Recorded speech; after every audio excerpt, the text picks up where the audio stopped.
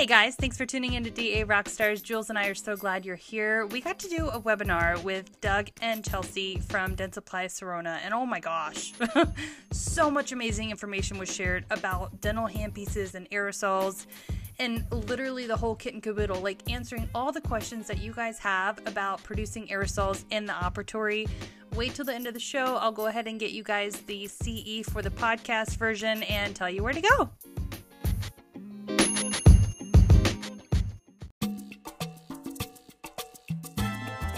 Okay guys, it's time for you to figure out this ordering thing. Either your dentist has not delegated that to you, or you already have the task and it's overwhelming. Check out Zen Supplies. They are the next generation of ordering dental supplies in an online platform. It literally is almost like having an Amazon account for your dental office. They are helping DAs save their dentist money and get their time back. All the time that you spend looking up products, trying to figure out how much stuff you have, how your budget is going to be allocated. Literally, it's all in one place. So if your dentist is getting ready to delegate to you and say, you know what, I want you to take this ball and help us with our ordering so that we can get our costs down, make sure that we have the proper supplies and we're not over ordering or under ordering, but just being held accountable and giving you this master tool that's truly going to help get you rockstar status. So go check them out, www.zensupplies.com. All right, welcome everybody. Today is Tuesday, the 28th, and today we have Rhonda, myself, and two fabulous reps from Dentsply Sirona, and Doug and Chelsea. We're thankful that you are joining us to talk about aerosols and the dental handpiece amongst this time of angst with everybody in the dental practice. So I'll have Chelsea and Doug introduce themselves and where they work out of and where they represent and what they do for Dentsply. Go ahead, Chelsea. Hi, everyone. Like Jules said, happy Tuesday. I'm Chelsea Leone. I'm out of Buffalo, New York. And actually it's not snowing today, which is amazing. And anyway, so I work for Dentsply Sirona. For the last 8 years, I've been on the restorative side of our business. So I was commonly in, some of our offices talking about class 2 and single unit crown. And just recently, I did move over to our Midwest division, which handles our hand pieces and also our rotary line. And I love doing this part of the business. It's very hands-on. I love working with our dental assistants and doctors and staff members. I mean, it's just been an incredible experience. Hey everyone, Doug Mayer here. I'm a 27-year handpiece veteran. I started with Midwest, and then I went to a competitor handpiece company for many years, and then came back to Midwest in 2010. So I have experience specifically with Midwest and with Cavo. I also, as a product specialist, also have had the opportunity and the great blessing of being able to actually design several handpiece systems for the North American market. So I dig down deep into this because, again, I just love customers and I want to be able to make their life easier and make handpieces and equipment that meets their needs. One of the things that I've done the past about 8 or 9 years is dug really deep into infection prevention, infection control, even though I actually was hired into the handpiece business because of sterilization of high speeds back in 1992 when we started sterilizing high speeds. So it's one of my passions. I love machines, and I love the law side of this as well, to make sure you guys are well informed so that you can make good decisions on infection control. And it's awesome because a lot of it is intricate and they all kind of connect together. And obviously we can't in dentistry work without a handpiece, right? True. So it's our main tool that we use. So we really should know everything we can about it to make sure that we're providing the best dentistry and care for our patients. Agreed. We also say that the handpiece is pretty much anytime you want to fix a tooth, no matter if it's general practitioner, endo, ortho, oral surgery, anything, it involves a handpiece. So that is the bread and butter of dentistry. So we'll start with our discussion. What are aerosols? Who wants to answer? If I may, in case someone doesn't really know what an aerosol is. I will give you the official definition from the CDC. So I have my 2003 CDC guidelines here, which are 17 years old. So this is not new information.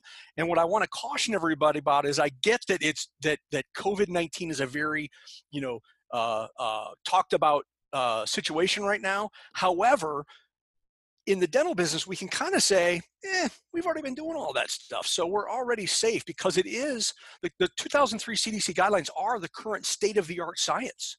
Now, they've massaged those a little bit with the current situation, more to do with the waiting room than it has to do with the dental operatory. So here's what the 2003, 17-year-old CDC guidelines say about aerosols. Number one, use of rotary dental and surgical instruments such as handpieces or ultrasonic scalers and air water syringes creates a visible spray that contains primarily large particle droplets of water, saliva, blood, microorganisms, and other debris. This spatter travels only a short distance and settles out quickly, landing on the floor. So next time you're rolling around on the floor changing something, just be aware of that. Nearby operatory services, DHCP, dental healthcare professional, or the patient, okay? Now it's talked specifically about aerosols. The spray also might contain certain aerosols, for example, particles that can be breathed in with a particle size of less than 10 microns. Aerosols can remain airborne for extended periods and can be inhaled. However, they should not be confused with large particle spatter that makes up a bulk of the spray from handpieces and ultrasonic scalers. So there's the official definition from the CDC. Great. Does anybody have any questions about that? I hope we all are kind of familiar now with our aerosols. I think I'm not saying aerosol to death the last couple of months, but we've heard the word over and over and over. How are aerosols and the current situation connected?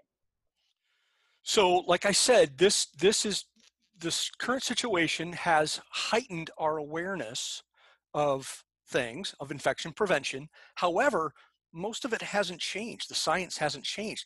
We've been taking these standard precautions, well, basically ever since 1993, when the CDC updated their infection prevention guidelines for dentistry, right after the AIDS scare. So HIV was passed in a dental office in Florida in the late 80s, and then testing happened in the early 90s. We started sterilizing high speeds, and these other things came into fruition. So what's nice is if you are currently following the CDC guidelines, you're already, I would say, 99% there. Now there's just a little bit of extra caution because it's a hot topic. And I would say, we all do things, we get in a rut of doing things, and then something happens to remind us that we need to be careful. And I think that's just where we're at right now. So as far as actual COVID-19, I think we're going to treat it, because remember, we have HIV, we have hepatitis B, we have hepatitis C, other blood-borne pathogens, other aerosol issues that we've been dealing with for a long time. This isn't something new. The challenge is for dentistry, and I think everybody's kind of recognizing that now, is that if you read any guidelines for patients walking into the regular dental or regular doctor office, wear a mask. And that will keep your aerosols down from, your human body. The problem is we can't wear a mask and give dentistry, because that's the very place we need to be, right? So that's where dental is a special circumstance in this case. Okay. So risk of aerosols with the current situations and the handpiece, how does it put us at greater risk with the handpiece? So the information that I just read to you from the CDC to describe what aerosols are is entitled personal protective equipment. So HVE is a PPE. We think of it as what we can wear, but actually HVE, high velocity and or high volume evacuation, is a personal protective piece of equipment. So what I just read you, if I read the very bottom, here's what it says about that. Appropriate work practices, including use of dental dams and high velocity air evacuation, should minimize dissemination of droplets, spatter, and aerosols.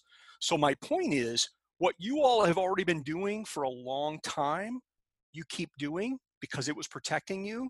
Prior to this current situation, we were still wanting to protect you from HIV, from hepatitis B, from hepatitis Right. C, from the common cold, because let's face it, it won't hurt us that bad, but we don't have that kind of time to be sick, right? Right.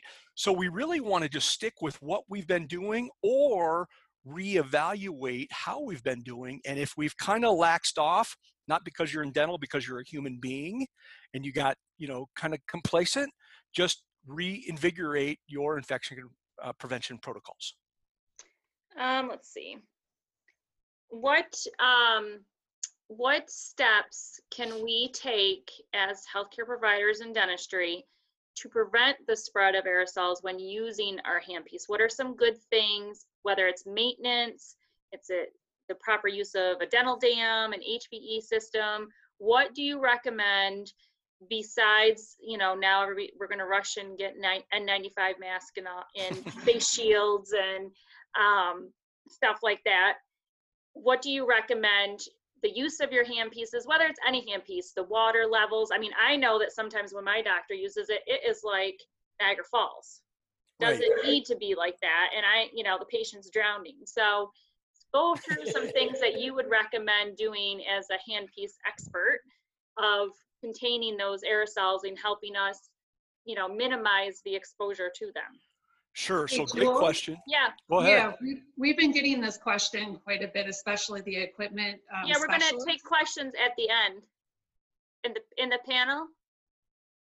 What'd you say? I thought you were reading the questions. Sorry. Go ahead, Chelsea. Yeah. Anyways, people like myself that are equipment specialists in the field have been fielding a lot of questions around this very topic. And the question typically comes up, doesn't matter handpiece to handpiece, how much aerosol is generated? And the answer to that question is no. Where you can look at reducing aerosols would be when it comes into your chip air, which is an adjustment on the dental unit itself, and the amount of water that is coming out of the handpiece. So by adjusting those, you can certainly get to a point where you have the aerosolized mist, but not overkill like you were just stating, where it's like Niagara Falls. So you can kind of find that happy medium. So I have been fielding a lot of questions. The other part of this is the dental dams. I was very involved in doing a lot of chair sides with our restorative side of our business. And one thing that I really picked up on was I could probably count on my hand the number of, offices that were using dental dams. From a restorative standpoint, it's pretty important because you can certainly isolate the tooth a lot better. And in addition to, as the CDC has stated, that can really certainly help out when it comes to aerosols, from using, aerosolized mist from the handpieces. Yeah. So to Chelsea's point, and someone who's out in the field all the time, Chelsea's doing this all the time. One of the first things we do is check. There's only one knob on most dental units to adjust the coolant air, which we also call chip air, and that's a really old term, but we still use it. And a lot of times what will happen is the clinician will reach down to adjust their water, and of course they're still looking at the patient, so they just grab a knob and start turning, and sometimes it's the wrong one. So sometimes that chip air, coolant air will be turned up inadvertently. So a lot of times what we'll do, and Chelsea, I know you've done this a lot, is walk in and kind of start from zero, turn the water volume off on that particular water line, and turn the chip air coolant off, which if there's 3 or 4 lines on the dental unit, it affects all of those, and turn those all back down to zero, and then bring up the water flow just enough to where you kind of get a stream of water out of there, and then add in chip air just enough to atomize the water to clinical need. And then some dental units even have that knob removable. I would take that knob out because, again, from a clinical standpoint, usually the dentist will say, yep, that's right where I want it. And Right. We'll take that out and leave the chip air where it is, and then adjust the volume of water as needed clinically. Okay. And all of our specialists have been trained in order to do this. So if anybody needs any additional help with regard to this, we can certainly do it. I mean, there's a number of different dental units, number of different manufacturers. So it's not all are created equal by any means, but we can certainly come out and do that in the offices. And do you know exactly like what is the best so you don't burn a tooth? Like, do you guys have it like where it's calibrated that you'll know that this is, or is it just per doctor specific? That's Yep. what, you know, Clinical how much need. water they like, how much, you know. And the clinician will also usually be able to tell if they don't have quite enough flow, because what that coolant air is actually doing, let's just modify that real quick and just let you know what that actually does. It atomizes the water spray. What that does for us clinically is it increases the velocity of the water spray so that it does a good job of debrising the burr or the diamond. Because if those clog up, they don't cut very well, and then also it starts to create heat. The other thing it does is by atomizing that water spray, it's more effective at disseminating the heat away from the tooth. And then also, when you atomize that water spray, it's easier for the clinician to see through that as opposed to a stream of water. So that's what we're actually doing with that chip air / coolant air. That's where I always put that back on the clinician, on where they feel they need that. And they'll kind of know that, because if their burr or diamond starts to clog up, they may not have enough coolant air to really increase the velocity of the water spray to debris it. So they'll ask for more of that. So you recommend once the air gets adjusted the way they like it to remove that knob off the delivery unit and just adjust water. I would, and if the knob doesn't come out, maybe it's a good idea to put a piece of tape over it or something to identify it as, hey, don't touch this. Unless the clinician specifically wants to do that. Every once in a while they do. If they're doing an endo procedure, they're using a handpiece that they usually use in the office, but then they can put an attachment on it to do endo, and they don't want coolant air there going down the canal. They're going to physically shut that off. So they still are going to need access to that at some point, but it's not an everyday adjustment. Okay, that's good to know. Any other insight, Chelsea? No, I just think going back to the basics, like they're just indicating, which is, you know, definitely something that's being impressed upon out there. You know, going back to dental dams, I've had many clinicians through the years say, gosh, I used to do it in school, but I don't do it any longer. But, you know, I've always been told if you can really do the basics well, you're going to do really well overall. So probably, you know, getting back to that point where you're doing that, the HVE obviously is an important topic.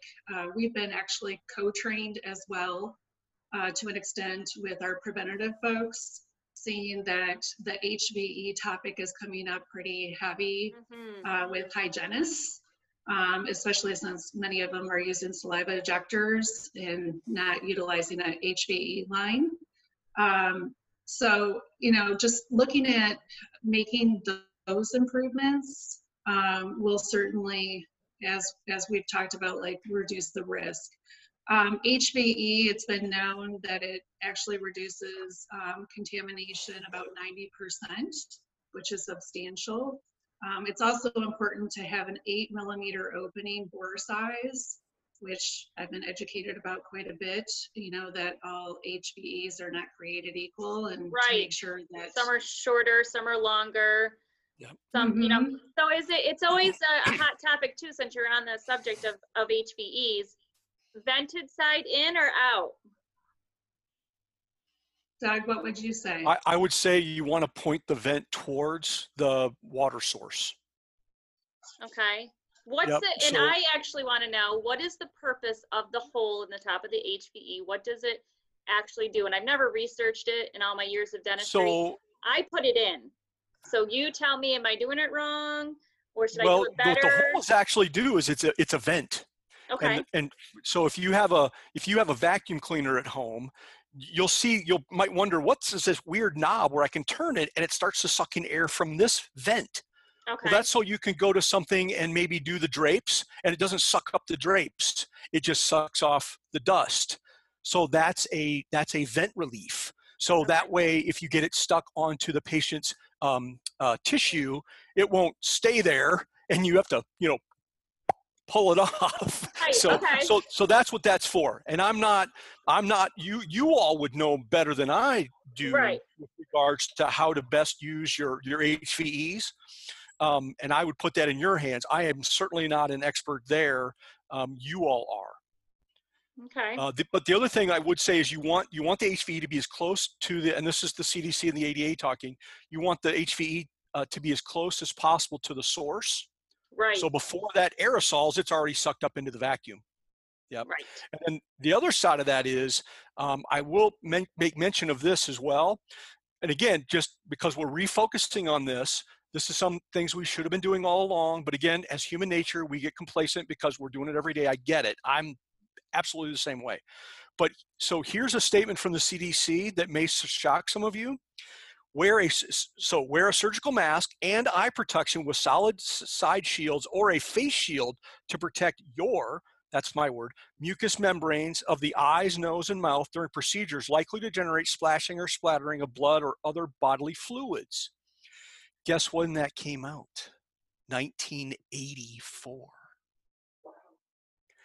So the current guidelines are from 2003, 17 Right. years old, but actually they even reference their very beginnings in dental. They've always recommended that simply because aerosols can carry viral and bacterial infections.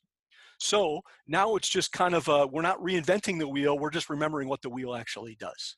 Right, absolutely. And kind of going back to where we began, and like you said, we become complacent. We sometimes are in a rush and kind of don't want to say we cut corners, but we, sometimes forget to do all of the steps from A to Z. So let's go ahead, Chelsea. And, I think the best way to even look at approaching it at this point is, to take a look at the summary of infection prevention practices in dental settings. And this is what the book looks like right here. And it really it boils down that 2003 guidance into, a very readable, important points highlighted book. And it also, outlines in the back of it the sterilization and disinfection of patient care items and devices in doing a self-assessment at your offices. So being able to check those boxes, yes or no, on these important points. As well as the CDC also has that app out there, the Dental Check app, Mm-hmm. and which is another great tool for everyone to use to, make sure that these guidelines are being followed. Yeah. So between all of these tools, I think it makes it much more, much easier to try to, meet these recommendations and guidance. Now, for those who weren't on the podcast that we did with the handpieces, let's have you two go over and reiterate our handpiece maintenance protocols and kind of, what we can do better, what is best, and, how we should be maintaining all our handpieces so that we, get rid of all that aerosols that are in them from using them. Rhonda, did you have a question? Oh, no, I'm just saying, Oh. India, from last week, we had a webinar. She utilized that book as well. Yes. So, it seems like industry standard. This is our go-to, guys. And it's all free. Yes. You can download it free. Yes. And we can share all these links. So just as a clarification, though, there's actually two documents. The 2003 document is the controlling document. It has all the scientific information. The 2016 summary is the plain language document, which for anybody who's my age will say that's the Cliff Notes version. It's easy to read, easy to follow. The 2003 document is a little bit more in the weeds. So absolutely suggest that you have both the 2003 CDC document and the 2016 document. In the back of the 2016 document, there is, like Chelsea said, a checklist. And then in the back of the 2003 document, there's also what they call actual recommendations that highlight them out in outline form. So just to clarify all of that, be educated on that. And remember, OSHA cares about you, the employee, Right. and CDC cares about all human beings. Whether you're the patient, the worker, a visitor, the UPS guy walking in, they care about all human beings. So just remember who the audience is. For CDC, it's all humans. For OSHA, it's you, specifically the worker. Right. Just be aware of that. And then, Jules, to your point, when we start talking about handpiece maintenance and infection control, that's where OSHA leaves us, because that has nothing to do with the employee, except on how you, the employee, protect yourself as you're processing these instruments. But they have no say in how you should process them for patient care. Right. So with that, and Chelsea, jump in here anytime, but from an infection control standpoint for handpieces, all handpieces need to be, because I saw it even in a question on the side here, how many times should we sterilize our handpieces per, each day? It needs to be sterilized after use on every single patient, both air high-speed handpieces, electric handpieces, low-speed handpieces, low-speed motors, hygiene motors, and electric motors all need to be sterilized between patients since 2003. So again, not new stuff.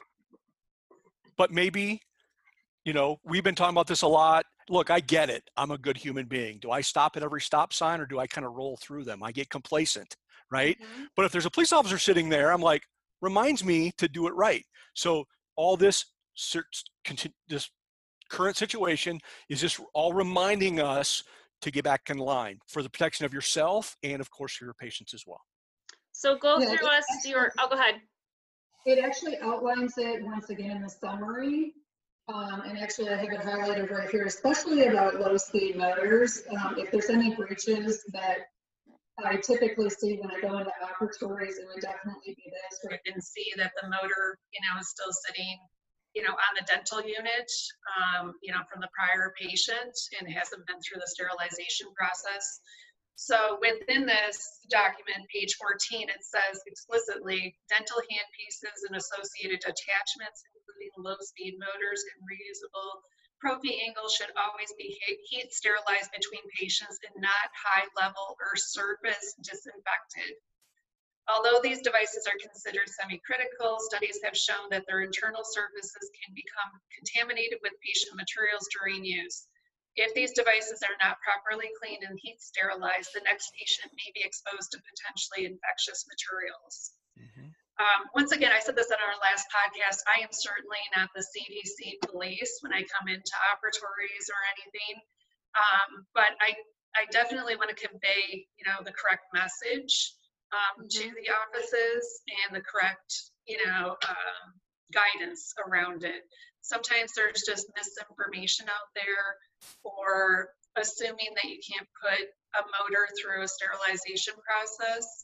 And so I feel like when I'm there, this is part of my job, as a human being, even, that I should convey what can actually be done in these operatories.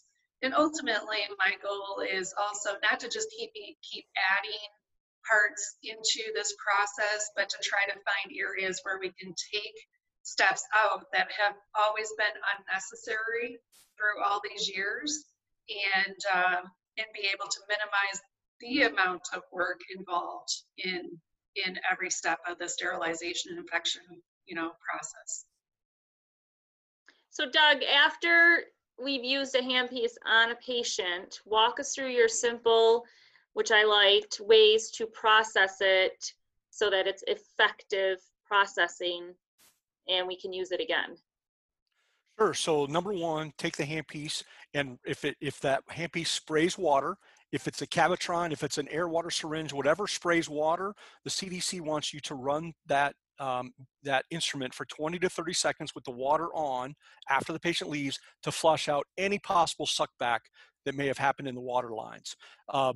We have anti-retraction valves in many, if not most, of these devices. Your dental unit has an anti-retraction valve.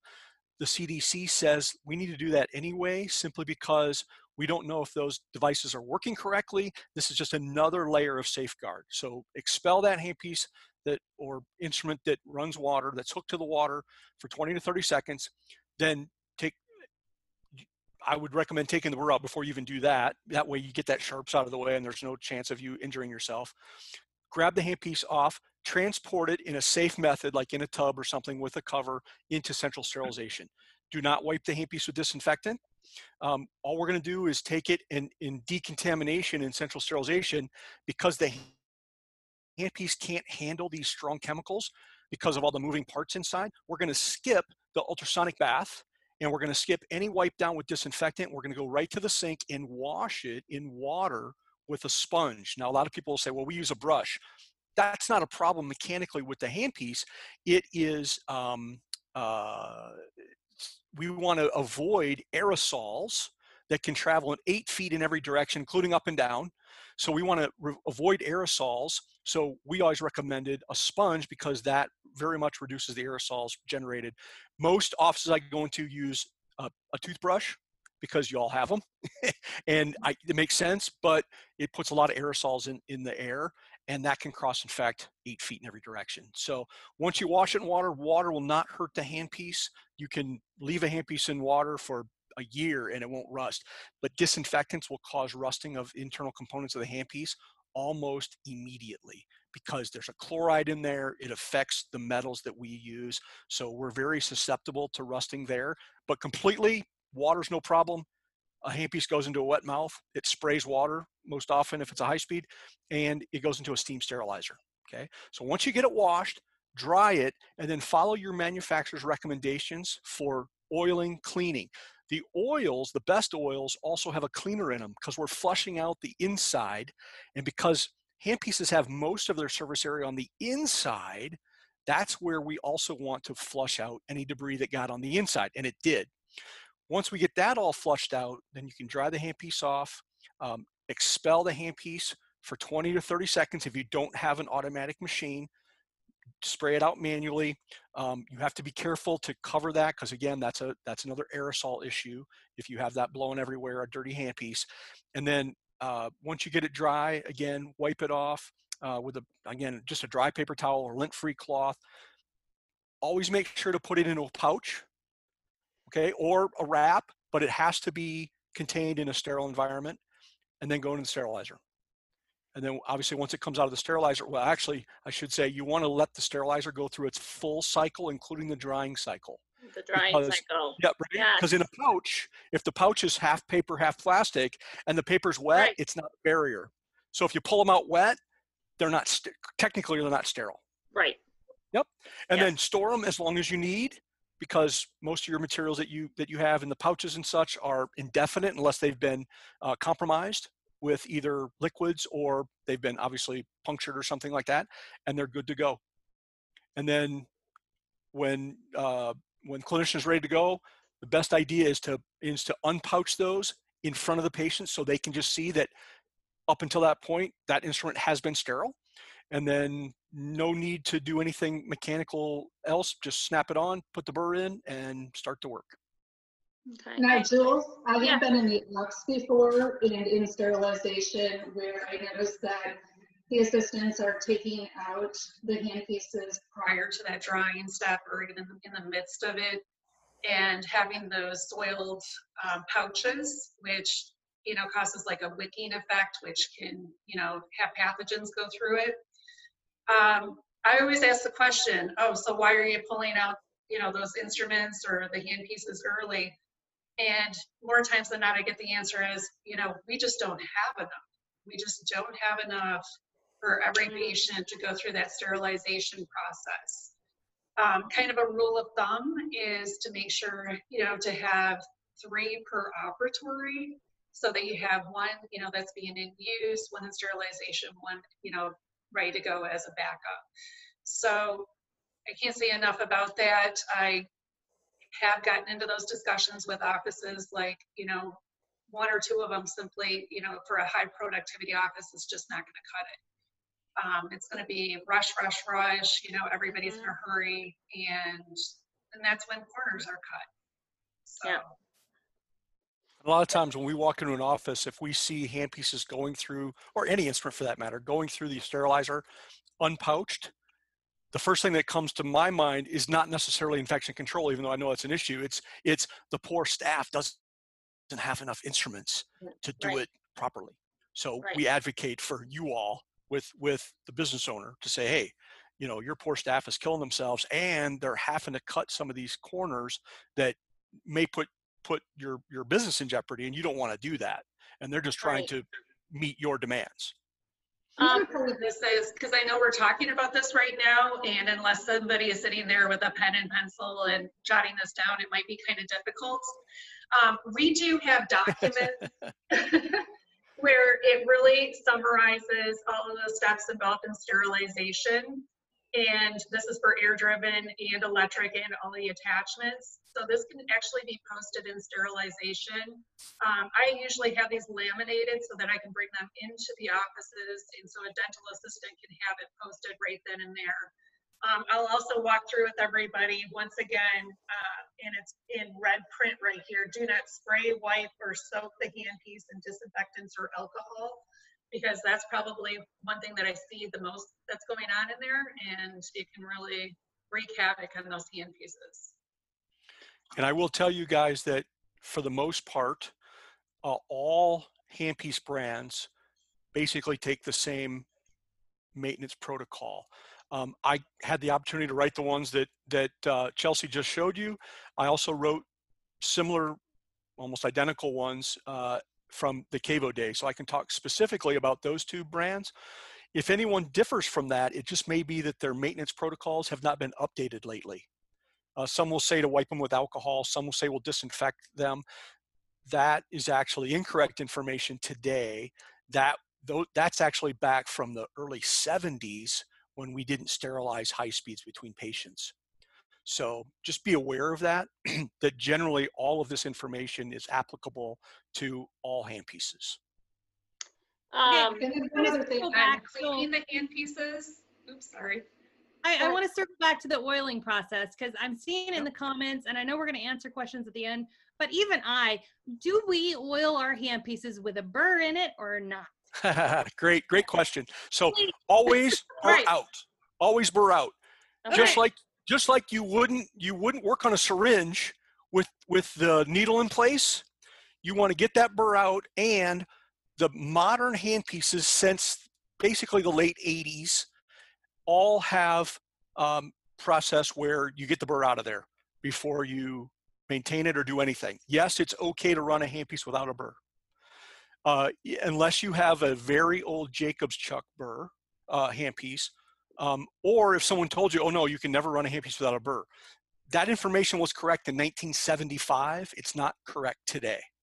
The FDA wants us to protect everyone. We have to put all of our instruments through FDA approval process. And part of that is, what are our directions for use?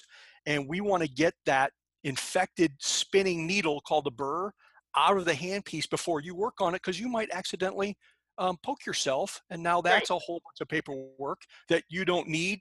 And we certainly don't want you to be put in jeopardy for your health. Right, but Doug, I have a machine at work where I plug my handpiece in. I have a lid that closes it, automatically oils and maintains my handpiece. Yes. There are different machines that do suggest that you put a blunt burr in there to have something in the chamber, so that as that oil rotates through, it gets all the way through the gears. So that is actually incorrect and old information, because if you put something in there, now the debris can't flush out of the burr of the chuck area. You're blocking it. Yes. Yes. Good to know. So now for our low speed motors, like our slow speeds, our hand hygiene pieces, what do you recommend for the maintenance process for them? So again, treat it as all handpieces are basically the same. Treat it like it's a high speed. So we're going to do the same thing. We're going to take the motor off, get it back into central sterilization, wash it in water. Again, water won't hurt those either. We're going to oil it according to the manufacturer's instructions. And like Rhonda said, and if you've got a machine, even better, because that just does all the work for you. Most of the North American low-speed motors, not all, most are fixed back end. Those will screw right into your maintenance machines, and then close the door and push the button and let it go through its maintenance. But it needs to be oiled between patients as well, because basically the oil flushes out the debris, so that when it goes through the sterilizer is effective at killing microorganisms, but also we don't have a bunch of debris in there to bake in so that the machine keeps running very well. The United States Air Force did a study because they told other dental clinics throughout the world at the bases, you must, back in 2003, you must sterilize these low speeds between patients. And they all freaked out and said, okay, you better give us $1 million because every 2 days these low speeds are gonna go, they're gonna break down, and they won't run, and we need extras.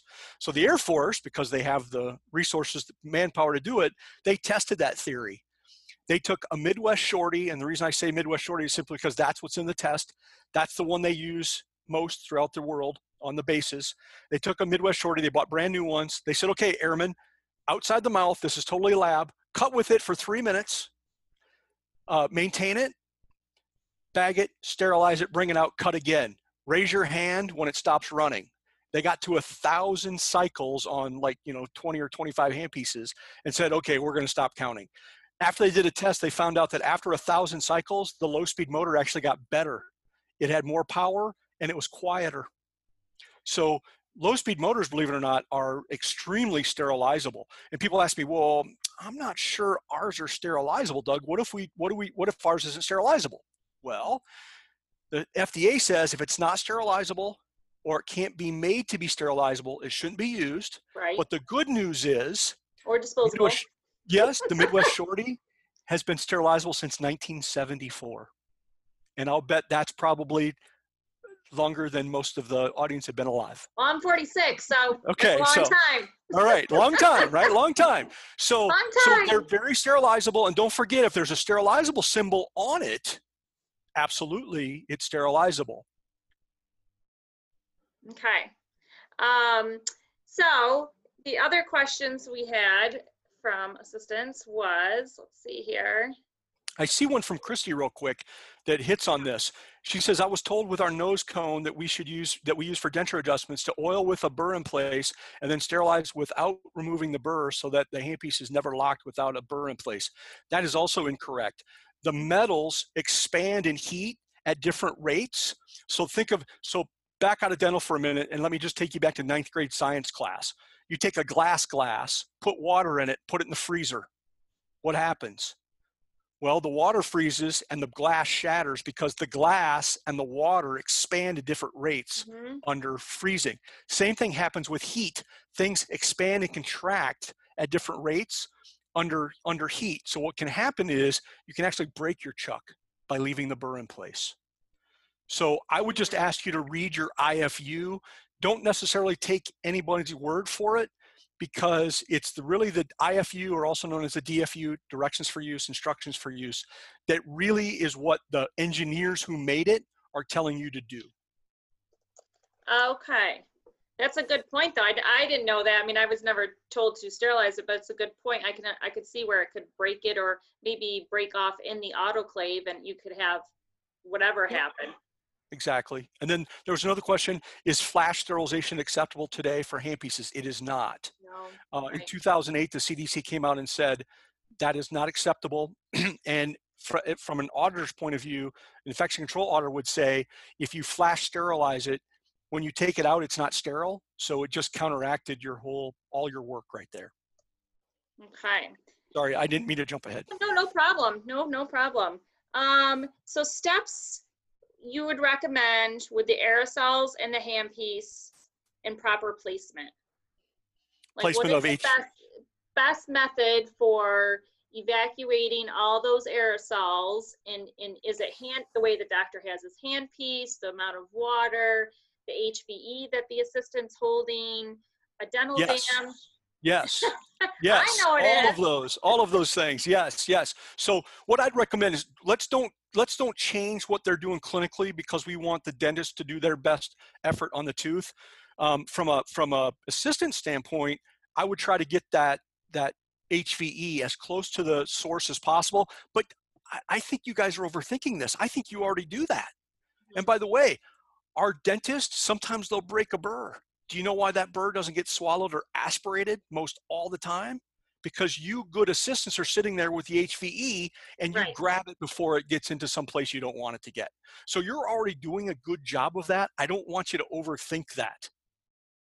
And one thing I do want them to kind of be more aware of, I guess, for me, is that one, the handpiece needs to come to a complete stop before it's removed out of the mouth, and your foot is completely off the rheostat and there's no water, you know, because we do as assistants get sprayed in the face Yes, several right. times, and that we should not stop the HVE until maybe a couple seconds after to just get those lasting aerosols.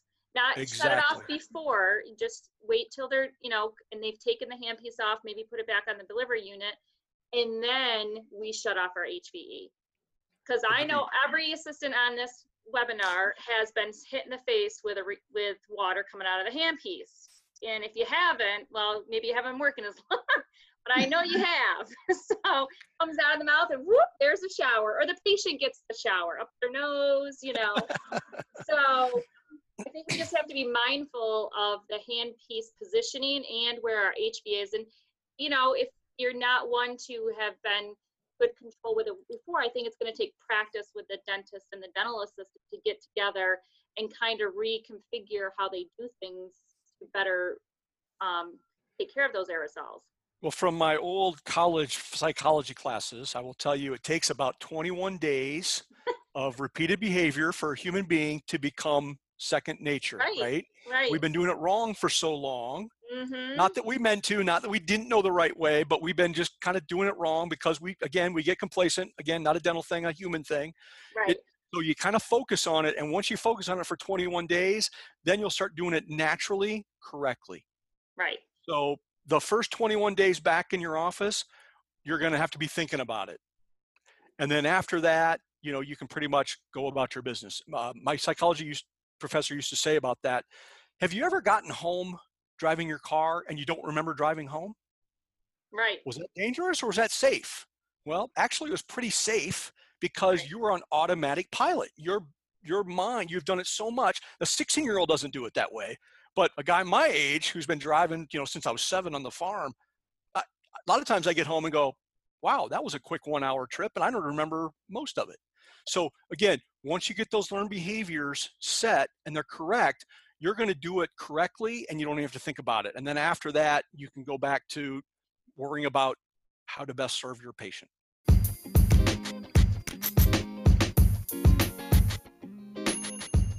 Didn't we tell you it would be amazing? Thank you so much, Dentsply Sirona, for all the support you're showing the dental assistants. Doug and Chelsea, we truly appreciate you guys. If you want the CE for this, all you've got to do is head over to the Dental Assistants Rock website. Now, under podcast, you'll click the CE for Dentsply Sirona, and that code is 0428DSPOD. And I'll go ahead and link it in the show notes as well, so it's a quick hip hop and away. Skip, jump, and a hop. One of those. Over to the CE option. Also, OSAP. You guys, they are kicking butt. Seriously, like, if you've ever needed OSAP, now is the time. They have a half-off deal for membership if you use the Rockstar code, and that's DAROCKS50. So, seriously, there's never been a better time to become an OSAP member, especially with current climates and how we really need to step up our game in infection control. But, you know, if you want to get a hold of Jules Varney, Dental Assistants Rock, Instagram, Facebook, website, DA Rockstars, Instagram, Facebook, and find your tribe. Dental Assistants Worldwide Group is a safe place for you, but until next time, keep on suctioning.